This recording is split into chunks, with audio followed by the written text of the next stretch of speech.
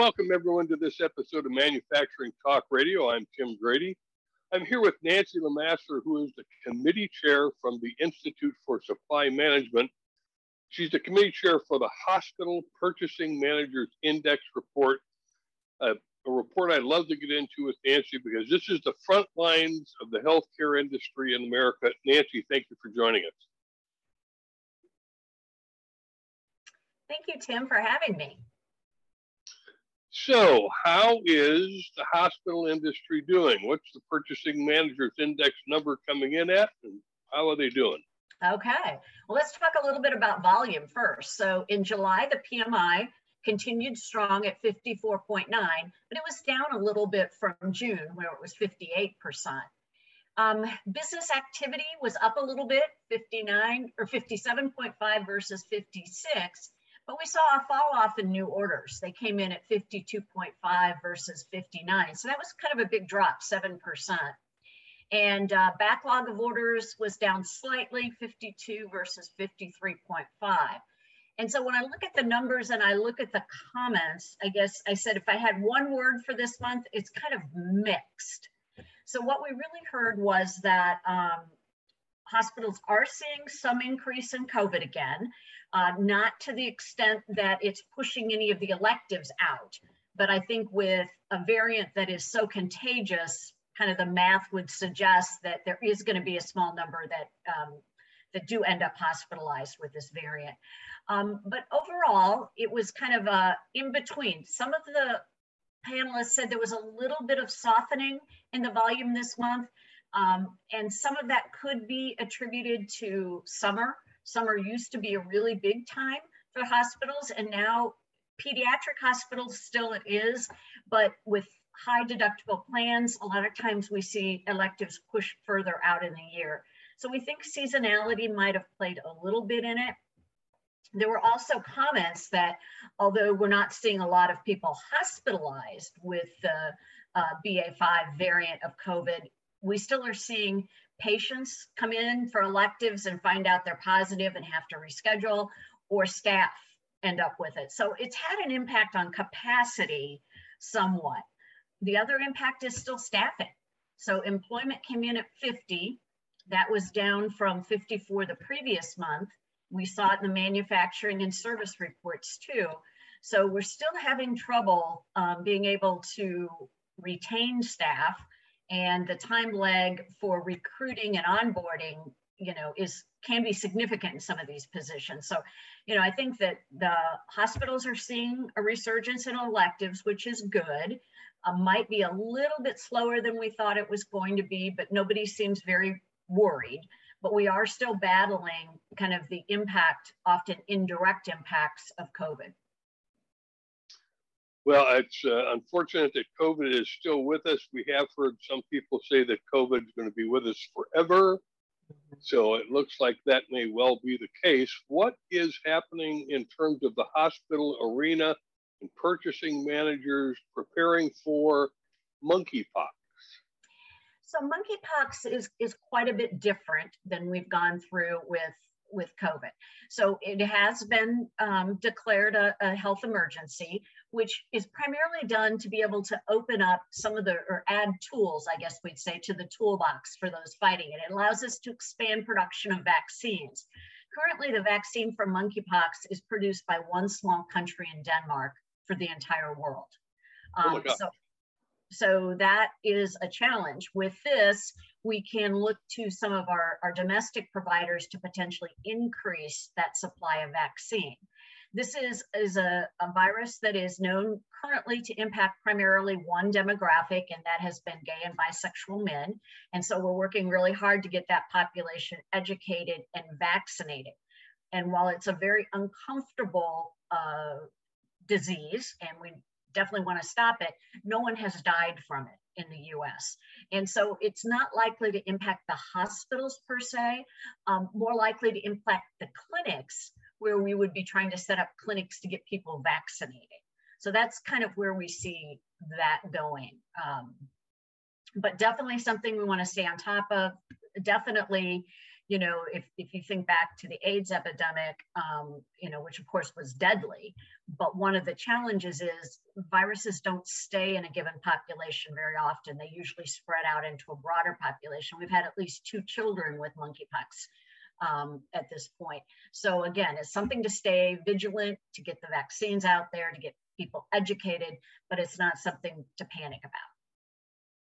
Nancy, what's the difference between a national health emergency and eventually we get the pandemic? Well, it would have to do with the volume of people impacted and the rate.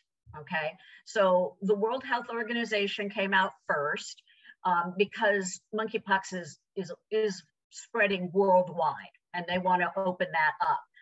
We actually had a couple of states declare a health emergency prior to the CDC declaring it.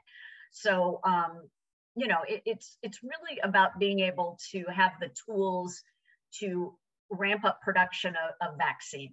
That's really what we're trying to do here. Okay.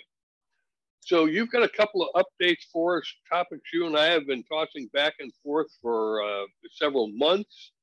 I'm very anxious to hear the research you've done and what you have got to share with us. Okay. Well, so one of the things, you know, when we talk about supplier availability, and in fact, I think maybe, Tim, I'll go ahead and hit a few of the supply chain metrics from the report and then fold that into my update on domestic production. Okay. So supplier deliveries came in at 59.5. So they're still, you know, slow, but slowing. And we heard that in the manufacturing report as well. So things are looking up a little bit there. Inventory came in at 40 versus 46.5. So inventories are continuing to contract. We saw in the comments that people are still trying to burn down that PPE inventory, and their sentiment at 61.5 said it's still too high, over 60.5. And so one of the things we've been looking for is how do we offset our risk with basically our PPE being manufactured outside the US. And during the worst of the crisis, there was a lot of talk about reshoring, bringing things back. And there's been a lot of talk, but finally there is actually some concrete evidence of that. It's a really exciting joint venture. The company is called Safe Source, and it's a joint venture between the Ochsner Clinic in Louisiana, so a healthcare provider, and a company called Trax Development. And they have set up a plant in Louisiana and have actually started producing PPE here in the US. They're starting with some of the chemical cleaners and gloves, trying to work out that. But they've done, they're planning to expand into masks, gowns, and even the N95 respirator, masks. And so I think it's just a really exciting example of, you know, both a public company coming together with a healthcare system and you know, taking it all the way to opening a production plant. And, you know, I think we'll see more of these as we go. Now, again, it's going to be small scale to start with, but at least we're really trying to make a difference in the market and provide options. And the other thing that they're really focused on is the quality control in this area. You know, we saw, unfortunately, a fair amount of counterfeit product and substandard product come in during the pandemic. And one of the things that Safe Source, you know, by their name, right, Safe Source, is really going to focus on is rigorous quality control, so those products will meet the needs of our healthcare providers and keep our patients safe. So I thought that was something exciting you'd like to know about. And Nancy, you may not know this, but let me ask, is this something that we think is going to expand to other healthcare providers? You know, I don't know, in that it is unusual for a healthcare provider to get involved in a venture outside, you know, their primary mission. But having said that, there have been a group of healthcare providers and, you know, the group purchasing organizations that contract on behalf of healthcare providers who are getting into different types of manufacturing. And one group is working on generic drugs and trying to be able to expand the availability of certain kinds of generic drugs. So I think there will be more creative partnerships that will come out of this. And there have been BD, who produces a lot of lab supplies, and 3M, which does the N95 masks. You know, they've both come out and said that they're going to continue to ramp up production in the US. So I think we'll see it in different ways, some companies themselves expanding their own production and some creative partnerships. Oh, that's excellent. Well, it's interesting that you mentioned that hiring was at 50. The hiring report just came out of the Department of Labor at 528,000 people hired, surprised everybody. Has it impacted healthcare much? Is healthcare at all catching up? You know, I get mixed signals from different of our panelists. So it's probably, the answer is it's somewhat regional as to how well they're doing with that. I know, you know, in general, the Midwest tends to do a little bit better because folks don't tend to be as mobile. They tend to grow up, go to school here, stay here. And that puts them at a little bit of an advantage when you're creating nurses, when you're creating some of those positions that require, you know, training and education to be able to go in to do that.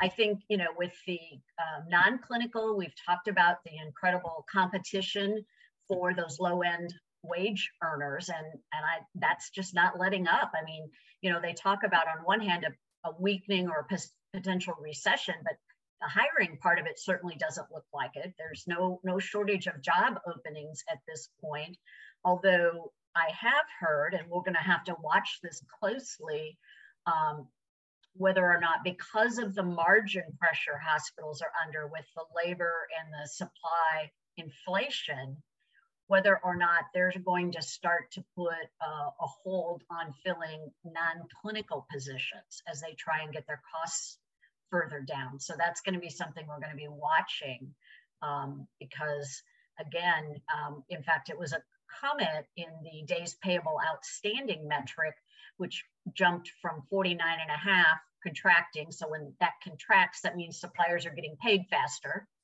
to growing at 57, a big leap. And part of the comment was lack of staffing to work that.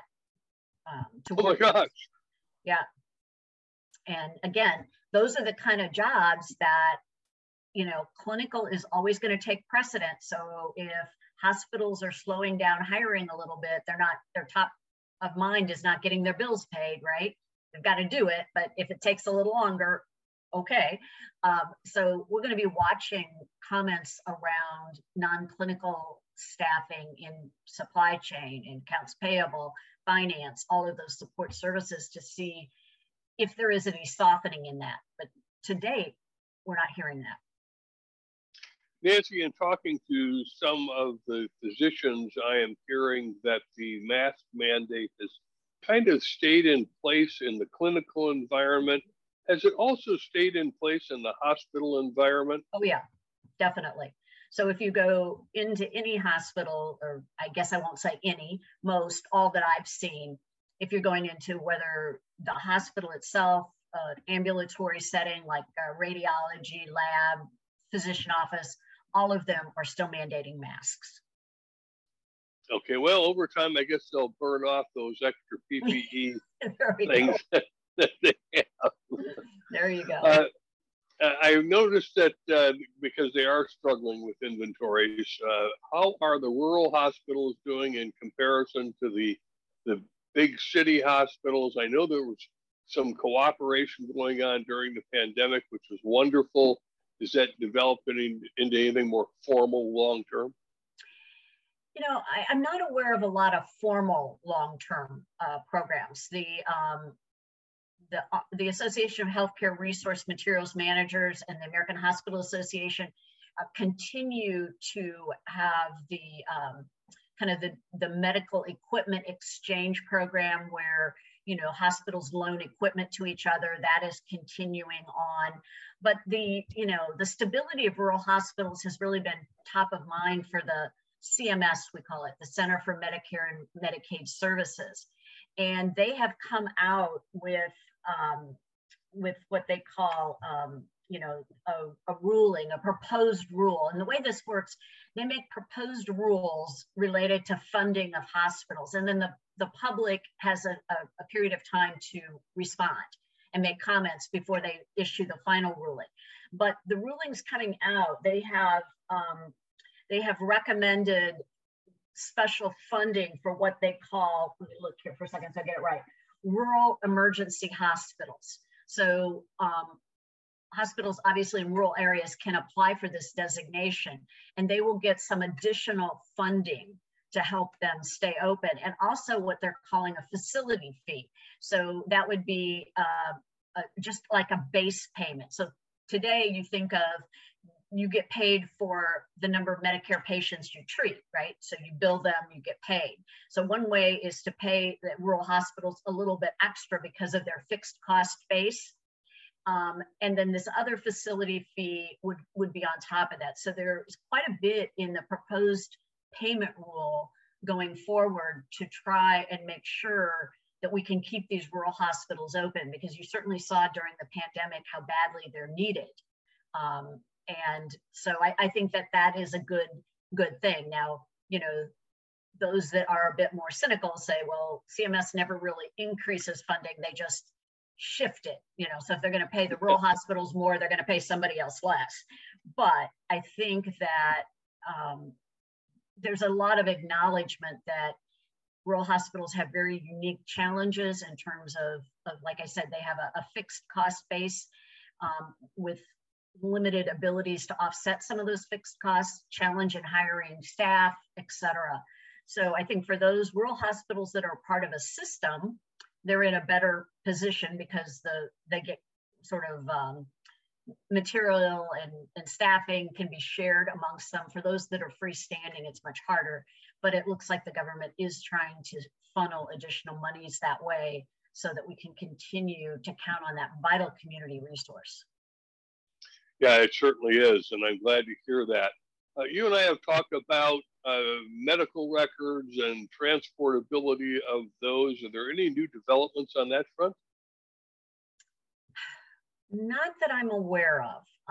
There is, what I would say, I deal some with the FDA, and there's several government agencies that are involved in the whole issue of interoperability. And I would say that during COVID, it was just all hands on deck for COVID, and nothing happened. I mean, really, just nothing.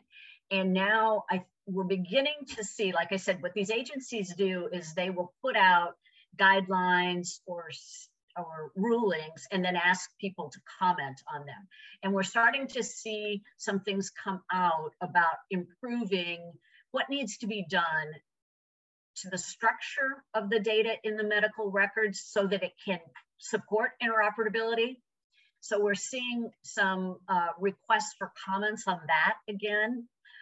We're starting to see some interagency discussion about data standards and things that would further support this. So I think that it's starting to kind of bubble back up towards the top, but it has not been a top priority as everybody else have been dealing with just the immediacy of the pandemic. I was particularly thrilled last month when we talked about the ability of doctors and nurses to practice across state lines without having to get relicensed in that new state. I'm assuming that is expanding, or I'm hoping it's expanding with gusto. Yeah, so the groups that we talked about last month that are these voluntary groups that states can join, one for nursing and one for physicians. I know that they are out there promoting their, the benefits of those. If you looked online, there are maps that kind of show states that are considering it. And in many states, that's got to go through their state legislature and be voted on. So I think that will continue to grow. I really do. I have not heard anything about pharmacy is the one area that doesn't have one of those coalitions. But the nursing and the physicians continue to be strong.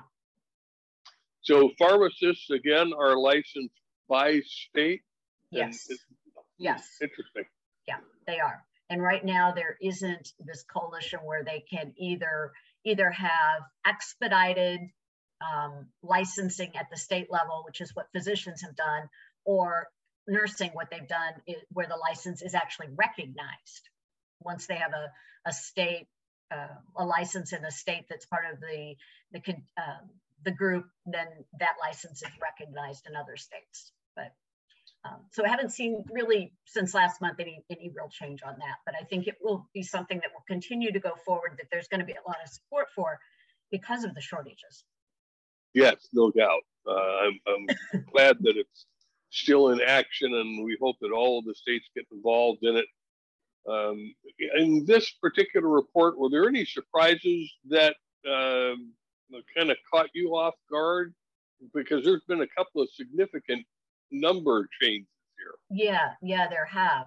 I mean, in the A Glimmer of Hope, the pricing indexes came down this month. Pricing in general was down 5.5% from 76 to 70.5.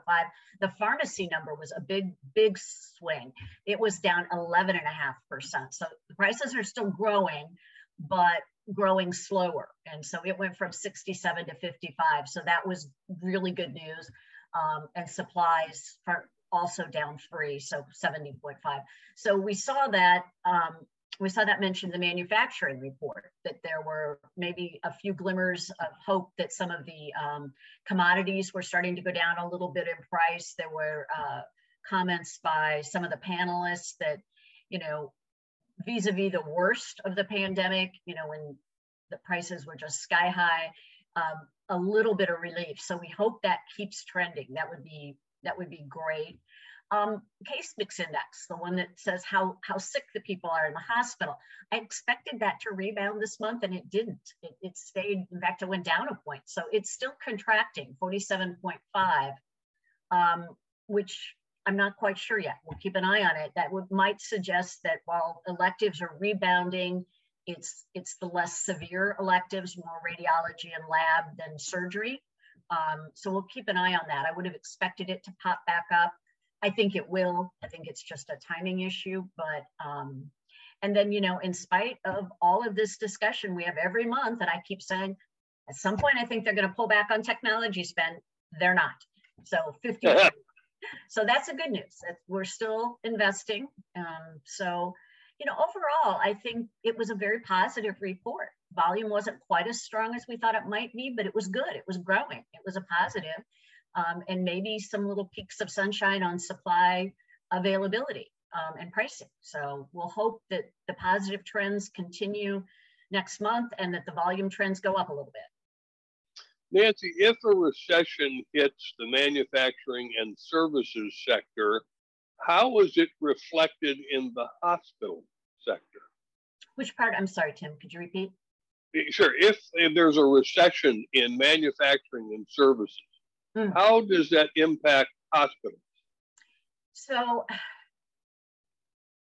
people tend to think of hospitals as being recession proof, and they are not. But what I'd say is they're maybe less impacted. So for severe illness, people are going to go to the hospitals, right? We've seen before, we saw it in COVID, electives can be postponed. So depending on how, there's 2 ways that happens. Sometimes if people are concerned their job is in jeopardy, they may put off having a procedure. They don't want to be out of work. They're afraid, if they're not there, they might be on the list of jobs that are furloughed. Or just they can't afford the out-of-pocket part and they're putting things off. But, at this point, we're not seeing people losing jobs. So primarily it would impact supply. Potentially, if manufacturers cut back on production, then that could impact our ability to get supplies. Or if there's a cutback on raw materials, you know, that could have a ripple effect into the market. So, you know, we'll be a lagger on that. You'll see a recession. If you see it, or when you see it, however you want to look at it, it's going to show up in manufacturing and services before it shows up in healthcare, if the past is a good predictor of the future. Right. Fair statement. Well, thank you so much for joining us again with this report. It is a good report. It's encouraging. I was looking forward to an encouraging report, having chatted with you for months and months as we kind of dragged ourselves through COVID, so that this would begin to back off and not be as infectious or severe. So Nancy, thanks again for joining us. Thanks, Tim, for having me. Look forward to talking with you again soon. And we'll talk with Nancy next month when we do the Hospital Purchasing Managers Index report again. Do it every month so that you can keep track of what's happening in that industry sector. Incredibly important. And you can find it at jacketmediaco.com under Manufacturing Talk Radio. As always, thank you for joining us.